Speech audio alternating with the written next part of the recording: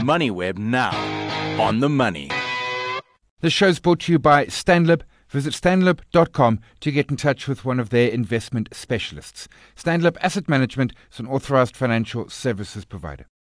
I'm chatting with Karen Wood, PwC South Africa Risk and Response Leader. Karen, appreciate the time. The FATF meeting this week, her meeting concludes on Friday. They're going to talk lots of things. Of course, for South Africa, it's all around potentially being grey listed. You make the point in a note you put out that actually our government's done a lot. It's a hard call whether we will or won't, but we've done a lot as a country to try and avoid it.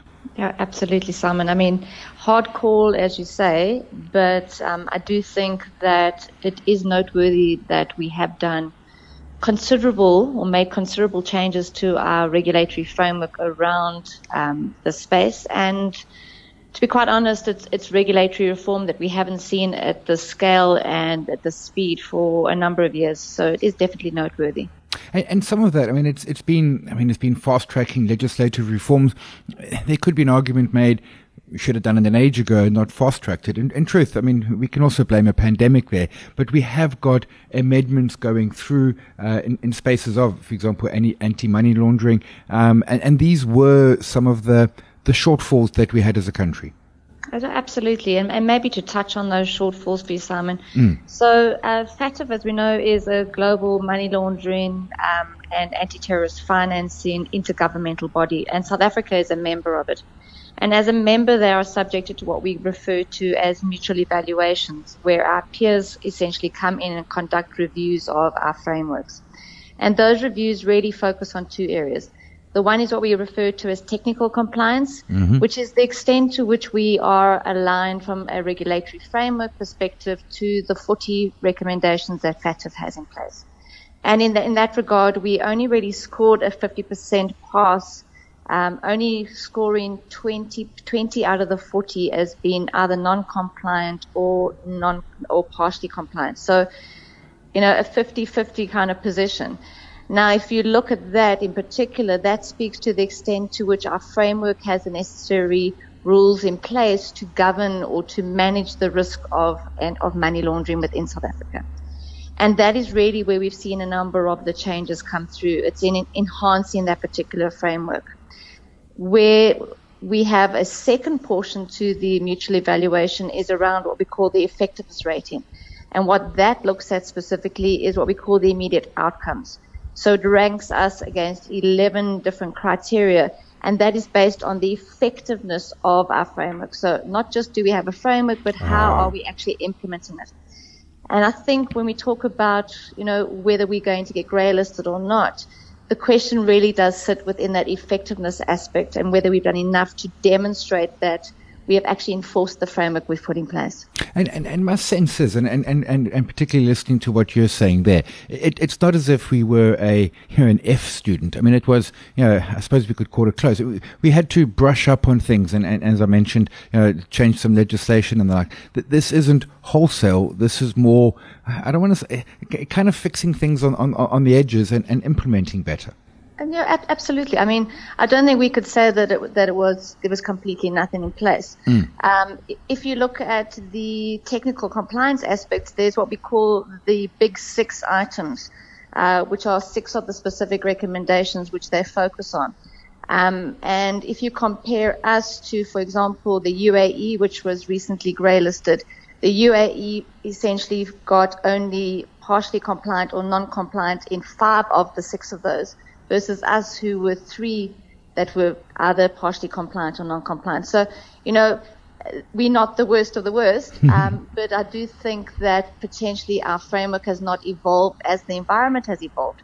So by way of example, we've seen a lot come through in the virtual asset space. And one of the areas where South Africa did not cover from a money laundering perspective was virtual asset service providers. So whilst FATF has over the years issued a lot of recommendations or guidance around managing those types of entities, South Africa has somewhat lagged in regulating those entities. So whilst the framework is in place, the extent and the nature or the scope of the framework's application has been an area of focus through these regulatory changes. That's something I hadn't thought of. I mean, this is in essence, an ongoing process. I mean, whatever the result is from this meeting, and maybe we get a pass and we don't get grey listed, things are dynamic. This is something which both FATF and countries the world over need to keep on evolving to manage money laundering, terrorism funding. Absolutely. As you put boundaries and controls in place, obviously criminals find ways to get around them. Mm-hmm. So that's the one aspect that you have to bear in mind. And number two, we're working in an increasingly evolving technology space. So as new ideas come out, there's new opportunities to abuse those ideas and those concepts in order to facilitate money laundering or terrorist financing. So this is not we put this in place and we don't have to do anything going forward. It is going to be evolving. And I think that is a particularly important aspect to reiterate. As I say, we can't really say whether we're going to be grey listed or not. But what I would say is that regardless of whether we are grey listed or not, what is going to be absolutely essential going forward is not to take that foot off the pedal, to continue to demonstrate to FATF and to the globe as a whole that South Africa is committed to the enforcement of anti-money laundering and terrorist financing legislation, and then to demonstrate that through taking action, through criminal sanctions, etc., going forward. Because in doing that, you're demonstrating that your commitment is there. Yeah, and I imagine a lot of it is commitment, and that we know that parts of government have been meeting last month around that. It also then says to me that if we do get grey listed, that we could quite fairly quickly actually bounce back. This isn't, for example, the credit rating agencies, which is a much longer lead time, a much slower process.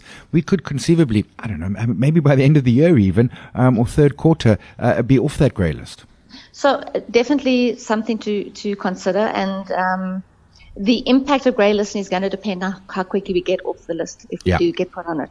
And I think there's two areas that we've seen through our interactions globally where people have demonstrated an ability to get off the list quickly, and those are through demonstrating that commitment as a government to anti-money laundering and counter-terrorist financing, number one, and then secondly, public and private collaboration and partnerships.